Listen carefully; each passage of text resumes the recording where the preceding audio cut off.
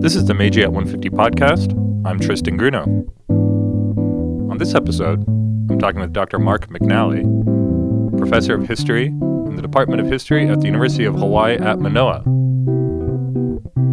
Dr. McNally is the author most recently of Like No Other, Exceptionalism and Nativism in Early Modern Japan, published by the University of Hawaii Press in 2016. Dr. McNally, thank you for talking with me today. It's nice to be here. Thank you. You published this book recently, Like No Other, about nativism and exceptionalism in early modern Japan. And when we think about the Meiji period, we often get these narratives of Japan opening to the West and the kind of embracing of Western culture. But it sounds like that wasn't quite the case beforehand. In fact, there was a lot of anti-Western thought and nativism during the early modern period. Could you talk about how that transition happens and why it happens so quickly? Well, I think this opening up to the West, I actually think of as pre-Meiji, actually. I think of it as, well, I mean, they were forced to open up by the Americans, right, in 1853, and then the treaty in 1854. And there were people who obviously were opposed to the idea that Europeans and Americans would be actually landing in Japan and taking up residence, and they wanted to expel them from their country, and put simply, that's what I refer to as nativism. But there were also other people who actually welcomed them for either of two reasons, either because they wanted to expel Westerners from Japan by using their technology, their military technology, and then kicking them out at some point in the future. And these were the ones that I focused on in particular in the book that came out a couple of years ago. And then there were other people who actually liked having them in Japan because they were, genuinely, I would say, cosmopolitan in their outlook. And I think both of those strains. So there's immediate nativism, right, which is get rid of them now. This is the 1850s and 1860s. Then there's the deferred nativism, right, where we want them out, but we can't kick them out, at least not militarily right now, but we want to be able to do this down the road. And I think a lot of these kaikoku, right, these open the country people were like that, like Sakuma Shozan, who was featured very prominently in the book. And then there you have the cosmopolitan ones who, I don't know if this is a large group of people, but there were certainly people who, thought of the Westerners as human beings, just like, anyone in Japan. And I think these people probably came from the ranks of these, rangaku scholars, right? These scholars who advocated, learning Western science and technology, especially medicine, who were the ones that had to kind of grapple with this issue of, if their medicine works, how bad could they possibly be, morally speaking, right? Because morality, that was the whole issue for the Confucians, right? For the Confucians, is, look, they are not Confucians like we are. They can't possibly be moral people the way we are. And these rangaku people, these Western trained physicians, many of them, I think, opposed that line of thinking. And I'm talking about, Sugita Genpaku, for example. And Sugita Genpaku is before Perry, right? So even you still have, and Sugita Genpaku had his own students, and I think he kind of transmitted this kind of cosmopolitanism to his students. I was reading more recently about Ueda Akinari. And Ueda Akinari, of course, is this Kokugaku guy. And, he was active at the end of the 18th century, first couple of, he dies in 1809. So primarily at the end of the 18th century. And, and he was of a very similar mindset. The Westerners and the Chinese, the Koreans, they're like us. And he was genuinely puzzled by all this kind of anti-foreign rhetoric that he was hearing from Motoori Norinaga. And he had this very famous debate with Norinaga in the 1780s. And, he said, he just kind of dismissed Norinaga. He's a kook. He said, Norinaga, he's this kooky guy that lives in Ise. Don't listen to him. I'm this sophisticated Osaka guy, and I have lots of friends who are, sort of urban, sophisticated people like I am. And we don't know what this guy is talking about. He's preaching all this anti-Chinese, anti-foreign stuff, and we're not buying it. At the same time, then we get these famous examples like 1825. Aizawa Seishisai has his Shinron, the New Theses, which is very anti-Western. And then, of course, in the immediate years leading up to the Restoration, there's this whole discourse of Son no Joy, expel the barbarian, revere the emperor. Now, are we just kind of in hindsight going back and looking at these, the kooky things about anti-foreignism and making too much out of those? Well, the anti-foreign people, of course. So when I say anti-foreign, I mean, the ones who advocated immediate expulsion, right? Aizawa Seishisai was one of these people who kind of came around. He was, I think, at first an advocate of immediate expulsion, but then he realized that Western science and technology could really benefit Japan in the long run, and he kind of came around to one of these advocates of deferred expulsion, kind of like Sakuma Shozan. So, but you're right. Initially, he was one of those sort of knee-jerk, kick the people out. But the people who advocated immediate expulsion, they resorted to violent tactics, right? And so they, I think, had a much higher profile as a result nationally. We're talking about, like these shishi, right? These ronin who assassinated Westerners, or they assassinated government officials like Inaosuke, right? And of course, Japan, especially in the 1860s, especially the city of Kyoto before the Meiji Restoration, was a very dangerous place because of these people. So I think this is one of the reasons why they get so much press, so to speak, in Western historiography. So in a way, to answer your question, I think, you're right, that we've tended to focus more on those people rather than the cosmopolitan ones that I was talking about, like Sugita Genpaku or Ueda Akinari, or some of these people who predate Perry, by several decades, right? At least in Akinari's case. But I do think that's there. In fact, this is one of the reasons why, after I wrote that book and I focused on the nativism angle, the kind of, we don't like foreigners in Japan, we want to kick them out. And it got me thinking about cosmopolitanism, actually. And so, I wrote a paper on cosmopolitanism after the book had already come out and started finding it. And I suppose even personally, I was kind of surprised. I think for people who work on Dangaku, probably already knew this about Sugita Genpaku. I don't think it was really not in any kind of hidden, unknown text or anything like this. These are the kind of the standard things in Dangaku. And I found it, and I was completely floored. I thought he would have been more like Sakuma Shozan later on, right, which is more practical about the acquisition of science and technology. And it turns out that he was talking about morality and ethics, but being critical of Confucianism at the same time. So I do think that more could be done, I think, when looking at the cosmopolitanism of Tokugawa Japan. We don't usually think of Tokugawa Japan as being very cosmopolitan. We think of it as being very anti-foreign, right? But I do think it's there. So we were talking about the shishi and some of these intellectuals who are opening up a bit to the West, realizing that maybe it's this wako and yosai idea that we really need to adopt more pragmatically. Mm-hmm. But what about people in the countryside, right? I mean, think about work by Anne Walthall, Laura Ninzi, looking at Matsuo Taseko or Kurosawa Tokiko, who are women in the countryside. And one of the things that was very striking in reading those books is how much that anti-foreignism really pervaded all the way throughout the countryside. Do we see something different when we look at the commoners? Well, this might actually resonate with Ueda Akinari's comment about Norinaga being this kind of country quack, right? Akinari was an Osaka person for the most part. And, he pointed out the fact that, here is Norinaga, who's in Ise, in this little town, and no wonder he harbors such kind of crazy ideas. Well, Akinari, maybe he was really onto something. Maybe there was more of a hospitable environment for anti-foreign thinking in the countryside in the 19th century than there was in the cities. And you mentioned the shishi and assassinations of people like Inaosuke in 1860, but the Richardson affair, I think 1866. Right. I was struck, I was looking into the documents on the opening of Tokyo in 1870, opening up of Tokyo to foreign residents. Uh-huh. They actually have to set a perimeter, the perimeter around Tokyo in which foreigners are allowed to perambulate. Okay. Then they have to send all of these announcements out like, hey, there's going to be foreigners walking around. Nobody kill them, because that would be really embarrassing for the country. Exactly.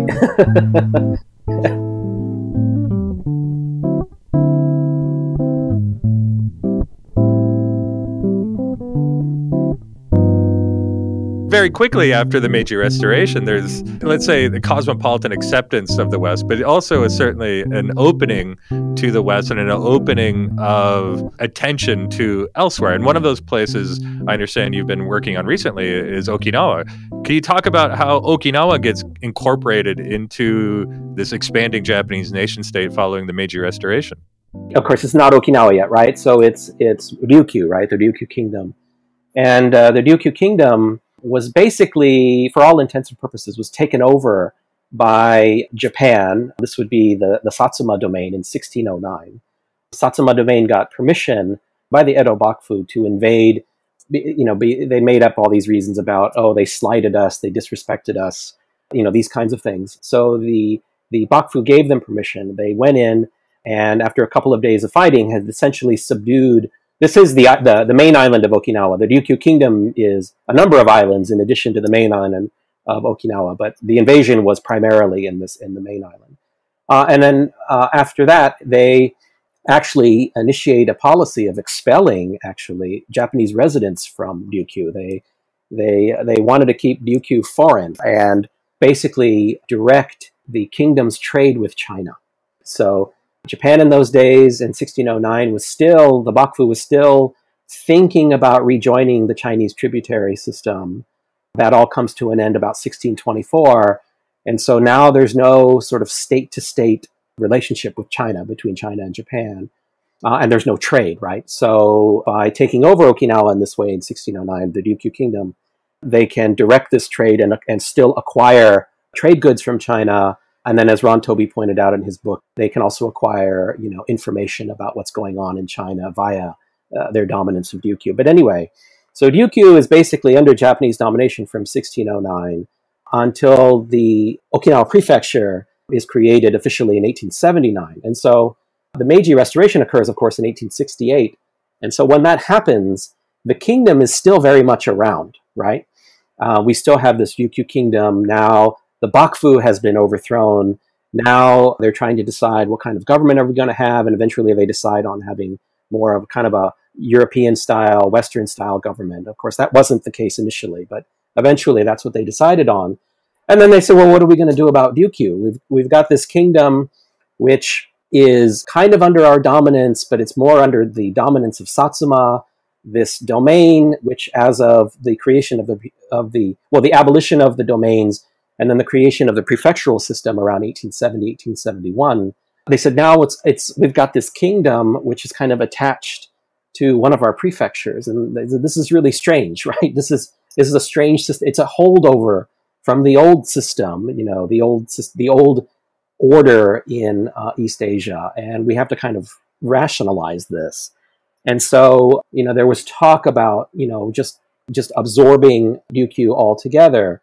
However, because the Ryūkyū Kingdom was still a tributary of China in 1868, the Meiji Japanese decided that now that they're part of this, sort of community of nations, right, in the world, and now they're aware of things like international law and these kinds of things, they said, outright seizure really is not in the cards because of the legal ramifications of taking over a country that pays tribute to another country. And so this was kind of a thorn in their side. And then in 1871, Ryūkyū and they weren't sailors, but I think they were Ryūkyū government officials. They were shipwrecked in Taiwan in December of 1871. Taiwan, of course, was nominally under the control of the Qing dynasty China, right? And a bunch of them, something like 56 or something like that, of them were killed by the sort of the indigenous people who were there, right? And the Japanese protested to the Qing government. They said, look, your people killed our people, right? Like that, right? Those Ryūkyūans, they're our people. The Chinese denied that. They said, we don't control those people. You don't really control those people, but you do recognize that, the people you don't control killed our people, that kind of thing. And so the Japanese then basically got legal dispensation, I suppose, and I think the United States kind of had a hand in this, in sending a punitive expedition to Taiwan to find the people responsible for the murder of their people and these kinds of things. And this is 1874. The mission then ends, the troops are returned, And there's a negotiated settlement with the Qing dynasty Chinese in 1875. And the Japanese interpreted that settlement to mean that the Qing had formally recognized Japan's claim over Ryūkyū.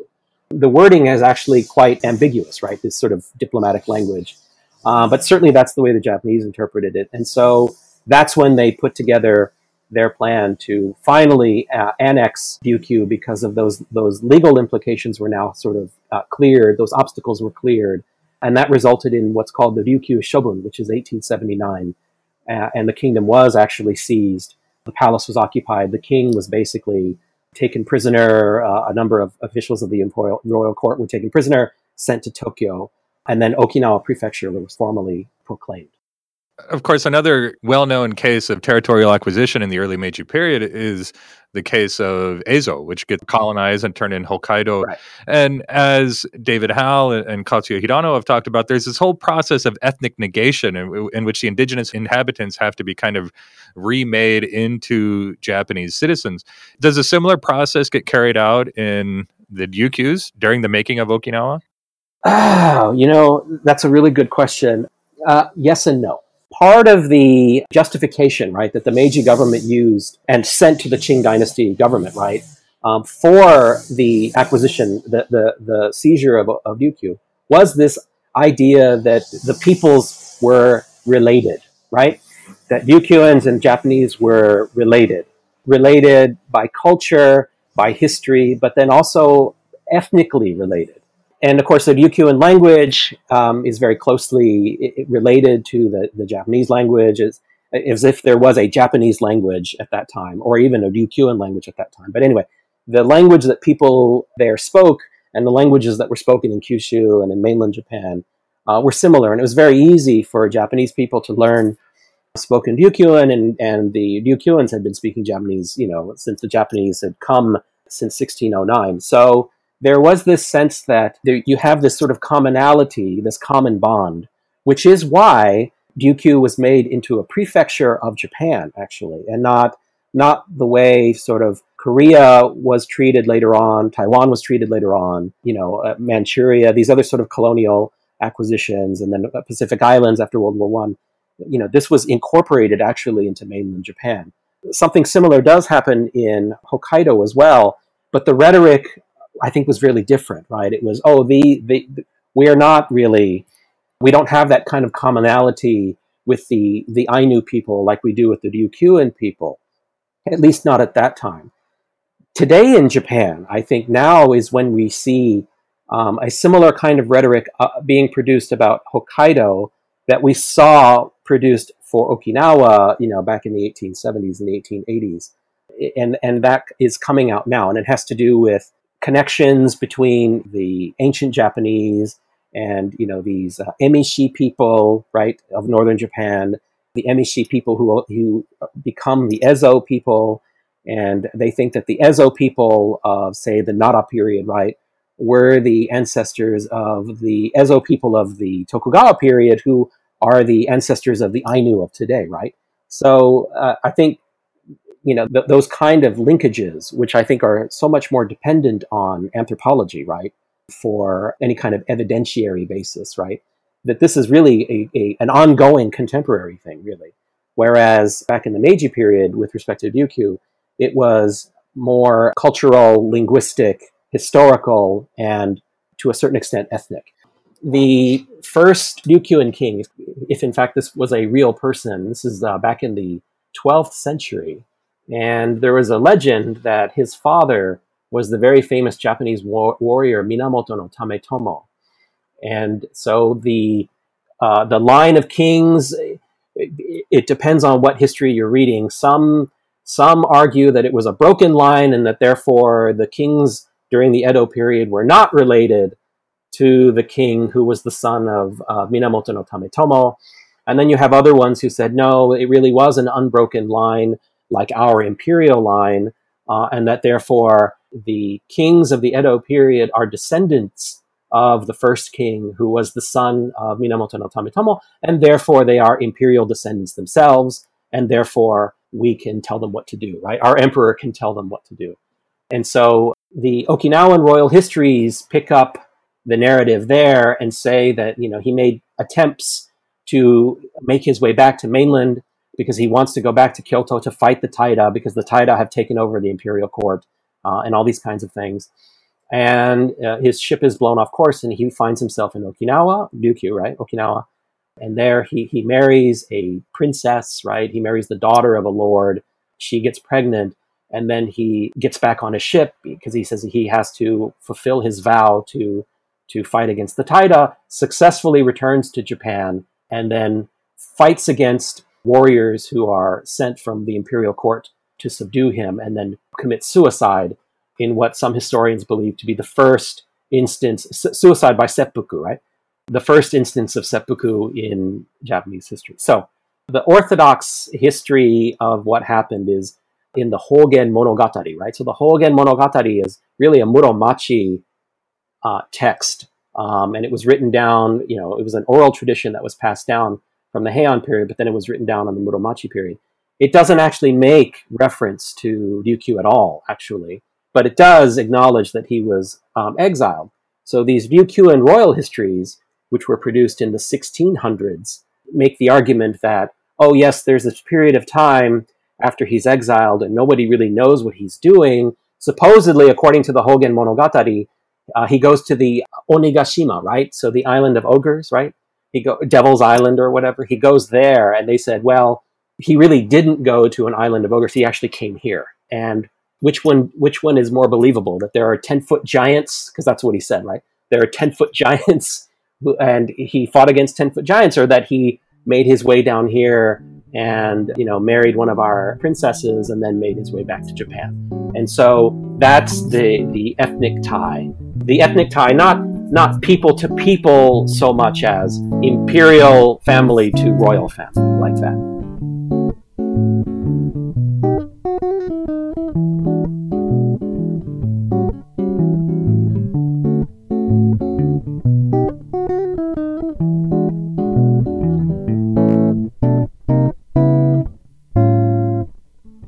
I was commenting in another episode that when I first got to Japan in the early 2000s, there was a big boom in Okinawan culture. It seemed like there was a lot of popular bands and punk bands in particular from Okinawa, even this brand of jeans that had Ryūkyū on the back pocket. And so there was always this understanding that Okinawan culture was cool and somehow different. And what explains that? Do you have thoughts on that? Actually, that I would say is there are connections, I think, to the Edo period. There were similar things going on in the Edo. There were Ryūkyū booms or Okinawa booms even during the Edo period, and and people were similarly interested, intrigued, right, by these sort of commonalities that the Japanese people supposedly have. This is for literate Japanese people during the Edo period, right? So people who could read these books that were being written about the ties between Okinawa and Ryūkyū and Japan. I think to the non-literate people, their encounter with the Ryūkyūans was through these processions, these parades, right? They had to pay their respects to the daimyo, the Satsuma daimyo in Kagoshima, and they also had to pay their respects to the shogun, right, in Edo. And so when they went on these processions, usually to thank the shogun for recognizing their king, right, or to offer their congratulations when a new shogun came into office, right? So there were the two distinct occasions. And it was sort of like Sankin Kotai, right? They would start in Kagoshima and they would walk, right? They would walk to Edo and go through towns and villages, and people would see them, just regular people would see them. And this was probably what really got people interested in the Ryūkyūans, is seeing these processions. And of course, a whole sort of cottage industry developed, especially I think in the 18th century, where they would have programs, and these programs would be distributed, would kind of explain, who these people are, where they were from, give them some explanation about the sort of symbolic meaning behind the way the procession was organized. identifying, who, usually it was royal princes who accompanied these processions. And so, which one is the royal prince and who he was, and these kinds of things. So I think in the Edo period, the fact that there was so much interest that was being sort of developed with regard to Ryūkyū was because it was officially foreign, right? This is why they were on parade. It's because they were foreign, right? The Koreans also had kind of their own processions that came to an end in the early 19th century, but and then of course the Dutch made their famous procession. Whatever it was, the Dutch captain had to pay his respects to the shogun. But the very fact that these people were even doing it was because they were foreign. Fast forward to contemporary Japan, right? Okinawa is officially not foreign, right? But yet people really latch onto, unlike the Edo period where they were latching onto commonalities, now they're really latching onto differences, right? Differences, even though they're supposed to be, another prefecture, just like any other prefecture, but yet they speak a supposed dialect, right? A Hogen of Japanese, which is absolutely unintelligible, especially given standard spoken Japanese today. So there's that. There's the the very strong Chinese cultural influence in Okinawa. This is something the Okinawans themselves like to tout as a kind of mark of difference from mainland Japanese. Okinawans have traditionally incorporated pork into their cooking, and this is something that especially in the early modern period, Japanese people did not eat pork. Right? Maybe you could get some eta kawata who maybe ate pork, but for the most part, the Japanese didn't really raise pigs, right? Especially for food, but the Okinawans did, and this kind of pig husbandry, they got it from the Chinese.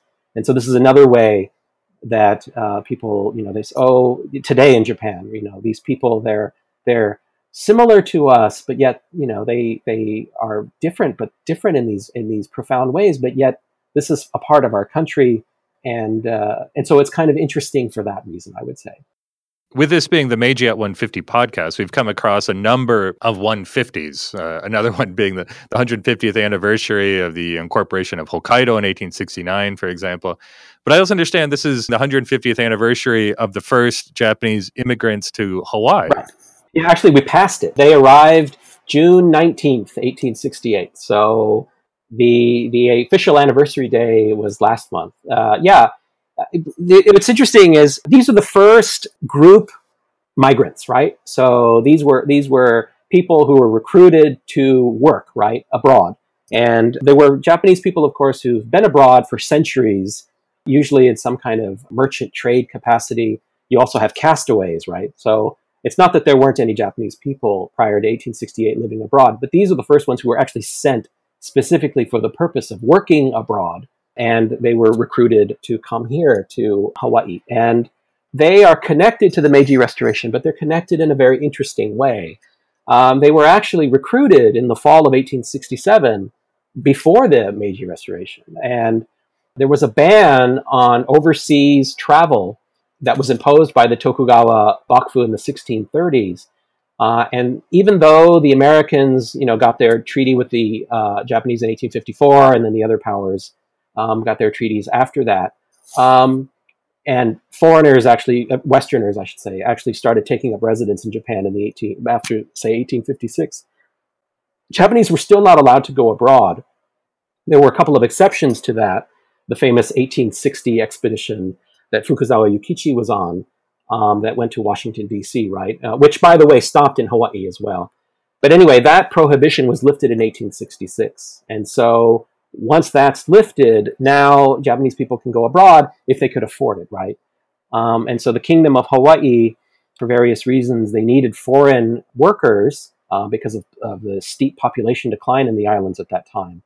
And so they hired an American merchant in Yokohama to recruit a group of Japanese workers to come to Hawaii. And so they were recruited in the early months of 1868, right around the time the Meiji Restoration was declared. But remember, the Meiji Restoration, they're declaring the restoration of imperial power, but they're still people who support the Bakufu, right, at that time. And so they're going to fight it out over the course of 1868, actually into 1869. And so it's not a quick changeover, is the point. So anyway, so these people, they're recruited in Yokohama, and 3 days before their scheduled departure, so they have all their papers, all their paperwork is in order, signed by the Bakufu, right? And the restoration forces reach Yokohama this is around May 10th or so of 1868, and the shogun's people are basically run out of Yokohama.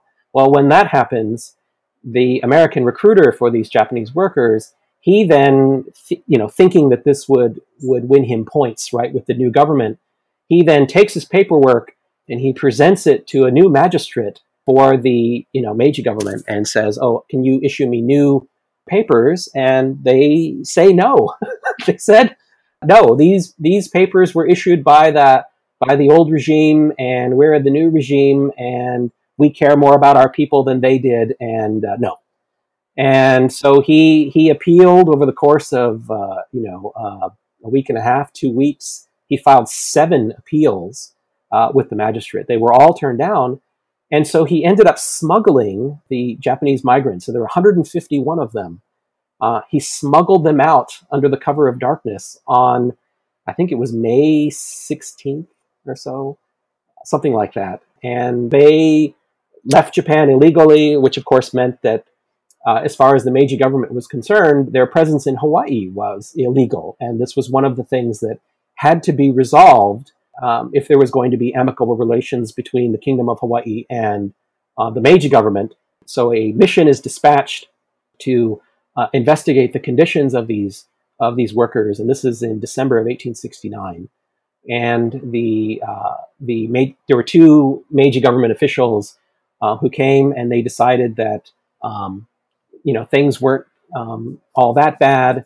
The kingdom acknowledged that that there were some less than savory aspects to the recruitment of these Japanese workers. I don't think the kingdom ever admitted that what they did was illegal.